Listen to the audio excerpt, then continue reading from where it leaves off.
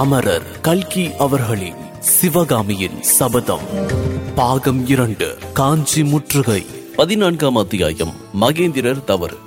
சத்ருக்னன் கொடுத்த ஓலைகளை படித்து வந்தபோது மகேந்திரருக்கு அடிக்கடி கைகள் நடுங்கின. முதலில் 2-3 ஓலைகளை சற்று சாவகாசமாக படித்தார்.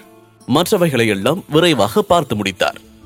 கடைசியில் சத்ருக்னனை பார்த்து, சத்ருக்னா, இந்த ஓலைகளை நீ கொண்டு வந்திருக்க கூடாது, என்னிடம் குழத்திருக்கவே கூடாது என்று சோக குரலில் கூறினார்.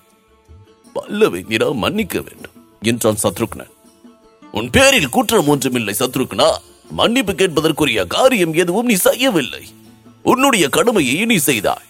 என் மனத்துக்கு அது எவ்வளவு வேதனை தரும் காரியம் என்பது உனக்கு எப்படி தெரியும்? அரண்மனை தோட்டத்திலே ஒரு அழகான பூஞ்செடி முளைத்தது. அரண்யத்தின் நடுவிலே ஒரு மனோகரமான மலர்கொடி தழைத்தது. இரண்டும் இளம் தளிர்கள் விட்டு வளர்ந்தன. பருவ காலத்தில் அரும்பு விட்டு பூத்து குலுங்கின.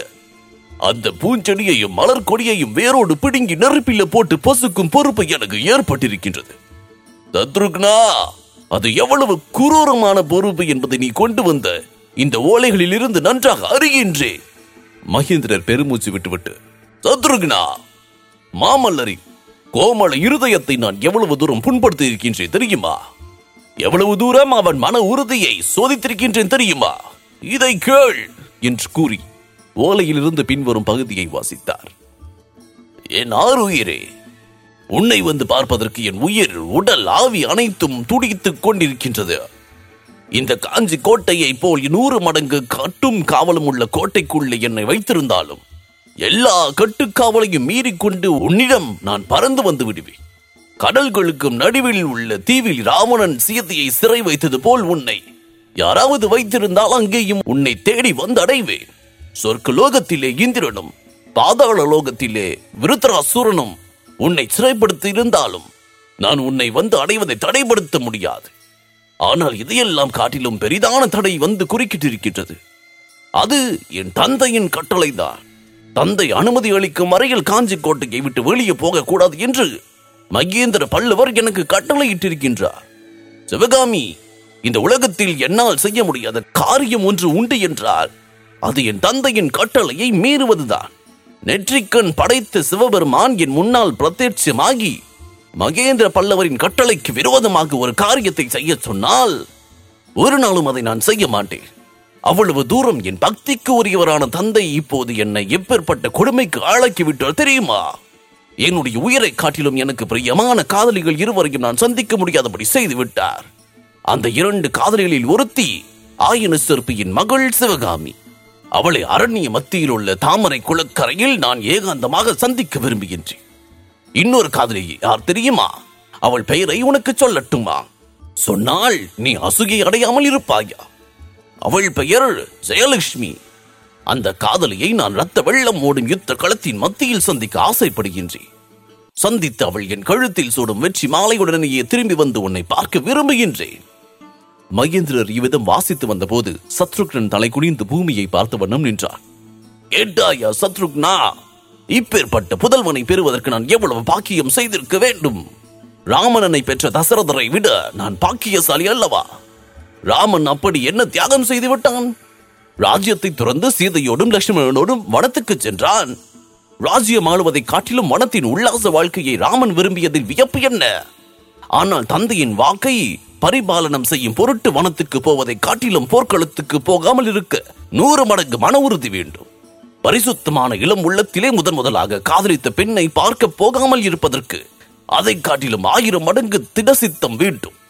இத்தகைய கடும் சோதனையில் நரசிம்மன் தேறி இருக்கின்றான் என்பதை நினைக்கும் போது என் உள்ளம் பூரிக்கின்றது. ஆனால் சோதனையை ஏற்படுத்திய நானோ படு தோல்வி அடைந்தேன். நரசிம்மனையும் சிவகாமியையும் பிரித்து வைத்திருந்தால், அவர்கள் ஒருவரை ஒருவர் பார்க்காமல் இருந்தால், சிவகாமியின் காதல் வலையிலிருந்து நரசிம்மன் மீண்டு விடுவான் என்று நினைத்தேன்.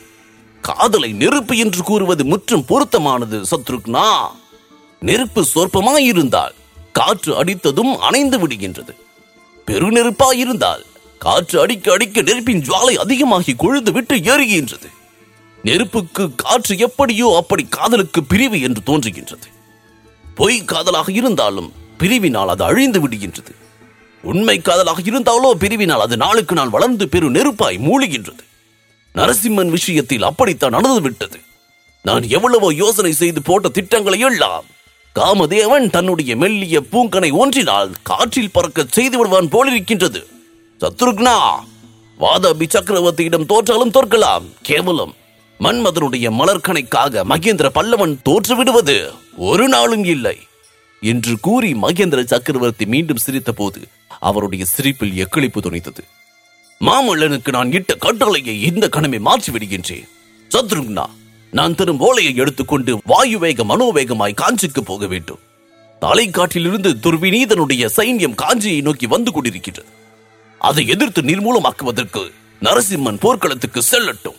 போவதற்கு முன்னால் ஆயனர் வீட்டுக்கு போய் சிவகாமியை பார்த்துவிட்டு போவதாயிருந்தாலும் போகட்டும், அதற்கு நான் குறுக்கே நிற்க போவதில்லை.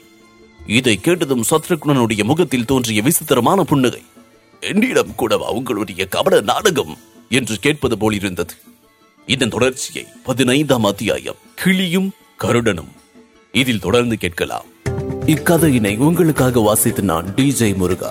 உங்கள் கருத்துக்கள் மற்றும் விமர்சனங்களை Facebook மூலமாக தெரிவிக்க facebook.com/murugan.radio மற்றும் Instagram ஹேண்டில் murugan.dj.